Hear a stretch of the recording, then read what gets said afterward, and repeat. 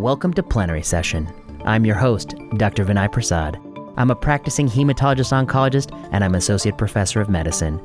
I'm interested in issues at the intersection of medicine, oncology, and health policy, and that's what you're going to get on this podcast. Welcome to Season 2. This week on Plenary Session, we have a special surprise for you. I have a little bit of a sneak preview of the book Malignant. This is the introduction of the book. Music by Ian Straley and Audrey Tran. Coming soon, Malignant, the audiobook, narrated by me, unfortunately without music by Ian Straley and Audrey Tran.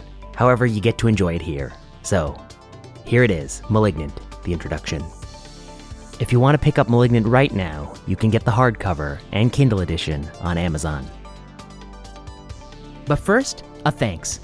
I want to thank those of you who've gone online and support this podcast on Patreon.com. Patreon subscribers get access to the slides from lectures I give on Plenary Session.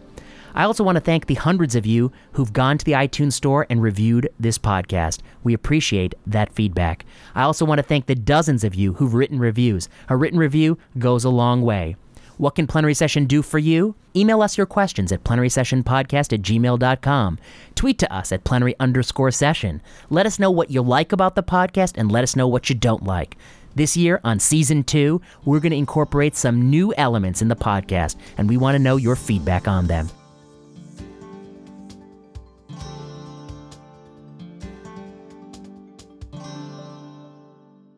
Introduction. There is nothing so extravagant and irrational which some philosophers have not maintained for truth. Jonathan Swift.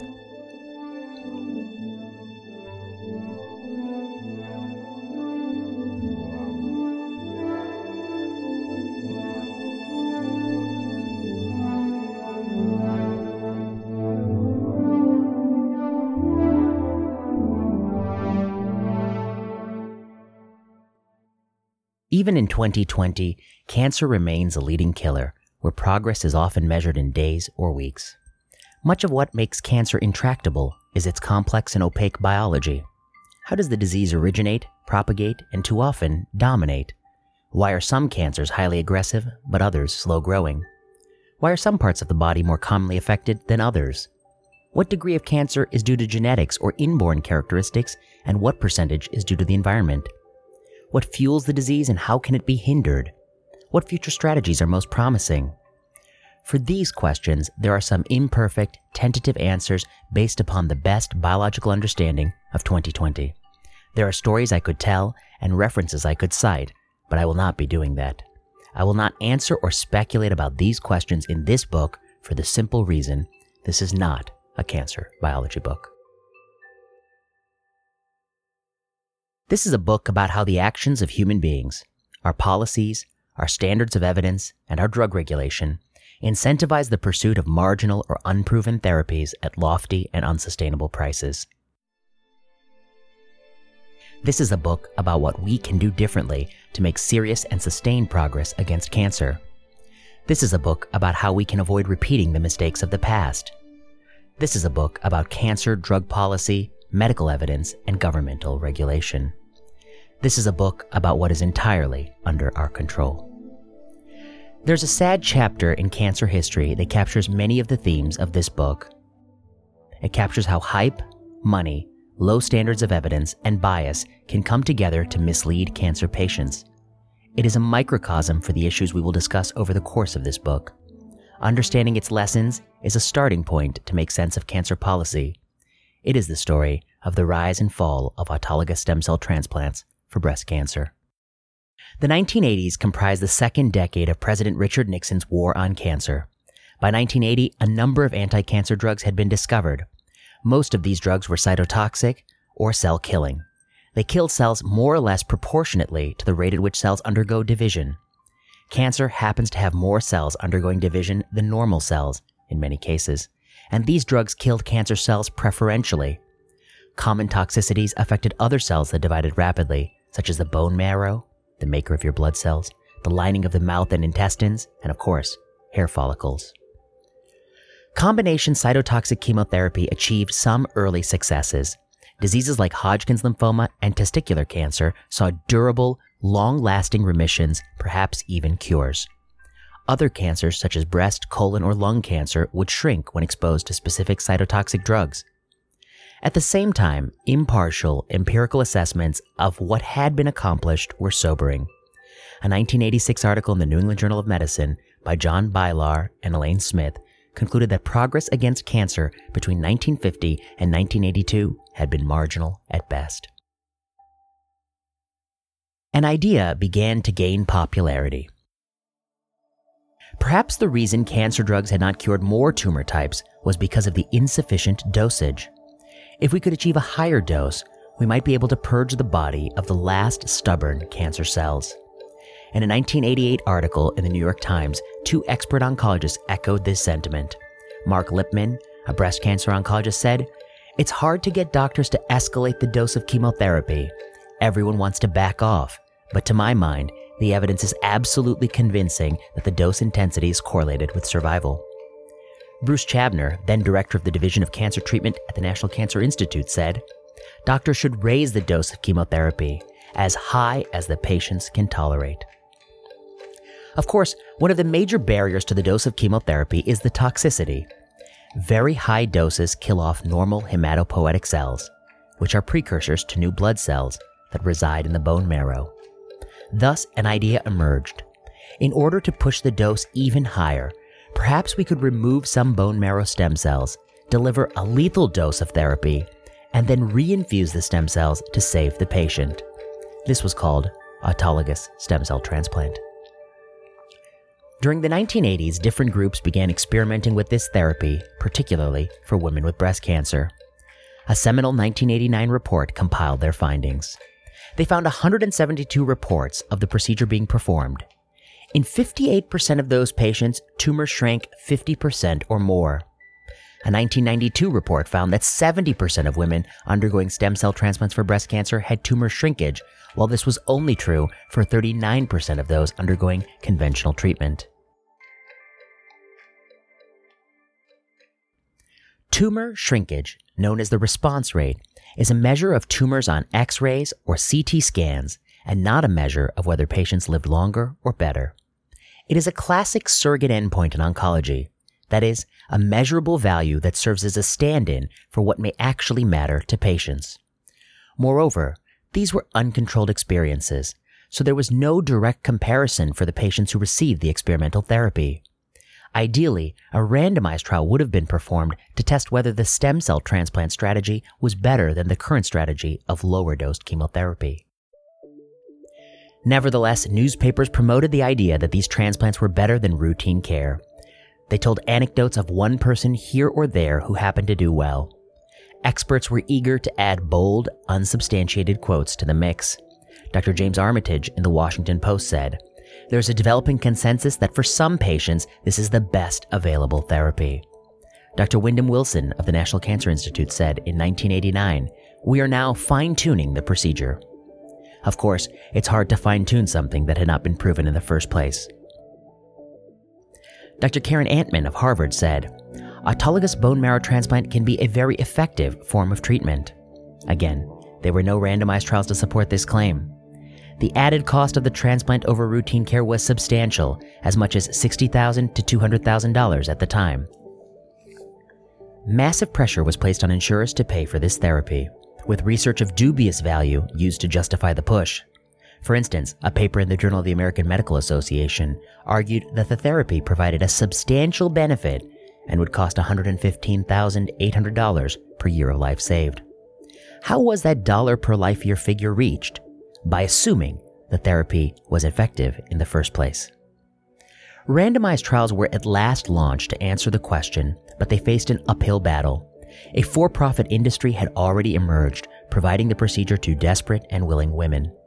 One such firm, Response Oncology, boasted $128 million in revenue in 1998 alone. Private hospitals advertised and competed for patients.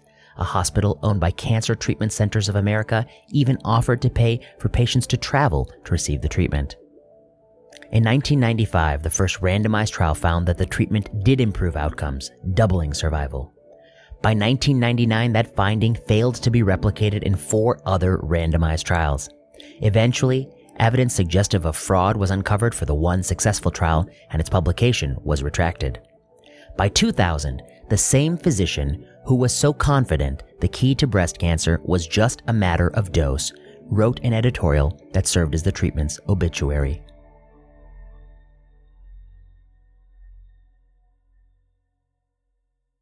The failure of autologous stem cell transplant for breast cancer was not that we tried or tested the practice.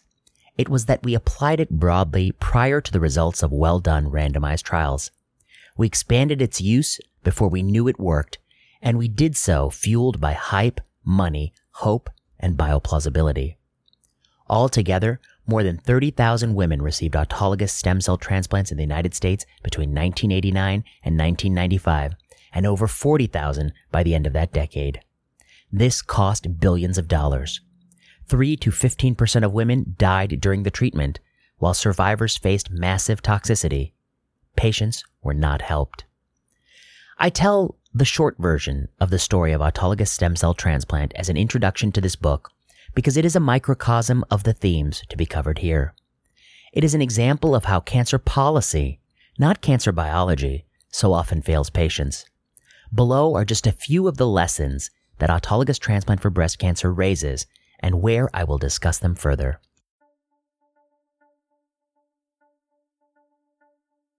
Many cancer therapies have astonishing and unsustainable costs. If anything, our cancer therapies have only escalated in cost since the halcyon days of the 1980s and 90s. New cancer drugs routinely cost $100,000 per year of therapy, and some more than $400,000 per dose. I discuss the crushing cost of cancer treatments and what they mean for patients and society in chapters 1, 4, and 13. Surrogate endpoints often fail to predict which therapies improve survival. The popularity and enthusiasm for autologous transplant for breast cancer was driven by its ability to generate a high response rate. A response rate is the percentage of cancer patients whose tumors shrink 30% or more after treatment. That's an arbitrary number, and in chapters 2 and 3, I clarify how surrogate endpoints can be both effectively and ineffectively used. In chapters 9 and 11, I explain how response rate can mislead. Randomized trials are needed in cancer medicine, and historically controlled studies often exaggerate benefit. It is difficult, if not impossible, to compare the carefully selected patients in one uncontrolled Phase 2 study against prior reports or experiences of patients, but that was the crux of the false inference regarding the efficacy of stem cell transplant for breast cancer. 100 patients treated with this intervention did better than other patients, but these were very selected patients and the comparison was flawed. In Chapter 9, I discuss why randomized trials measuring survival are essential to ensuring our therapies work as well as we hope they do.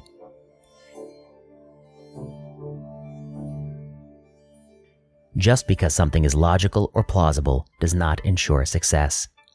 It is, or at least was, highly plausible that eliminating breast cancer was a matter of dose. A wealth of basic science publications made this case, and a number of models of cancer growth and death would justify the practice. Still, just because something is plausible, even deeply plausible, there is no assurance it works.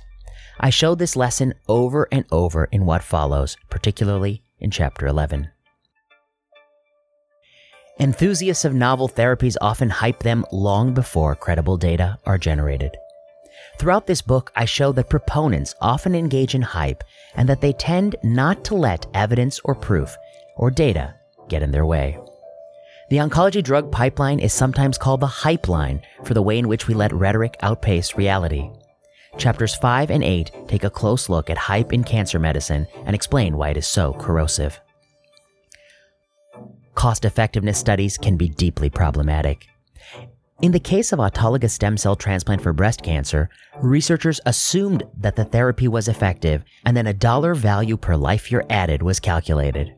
However, the therapy was not effective. We assumed the very thing we should have tried to prove. We see many problems with cost-effectiveness studies in oncology, including the issue of assuming efficacy that arise over and over. Chapters 1 and 4 describe this issue in depth. Last, Stem cell transplantation raised a slew of miscellaneous issues described in this book. Anecdotal medicine can mislead. Some patients aren't necessarily super responders to drugs or therapies, but simply have slow-growing tumors destined to do well no matter what treatment is used. Chapter 8. The transition between Phase 2 and Phase 3 trials is complex, and many interventions fall by the wayside. Chapters 9 and 11. The role of financial and professional conflicts can be perverse. Chapters 6 and 7. In this book, I make the case that, just as with stem cell transplant for breast cancer, so much of the challenge facing cancer patients is not cancer biology, but rather the inappropriate use of cancer policy. In 1999, facing difficulty in recruiting patients for a randomized trial of stem cell transplant for breast cancer, Larry Norton remarked, 50 years from now, we will look back at this period with horror and say, how could this have happened? Now, 20 years later, looking back reminds us just how much our system remains the same. Bad policy and bad evidence continue to work against people who have cancer.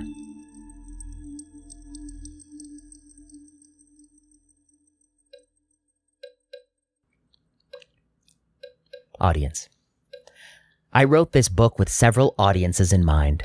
The first includes general readers who are curious about how cancer therapies are developed, tested, assessed, priced, marketed, and discussed.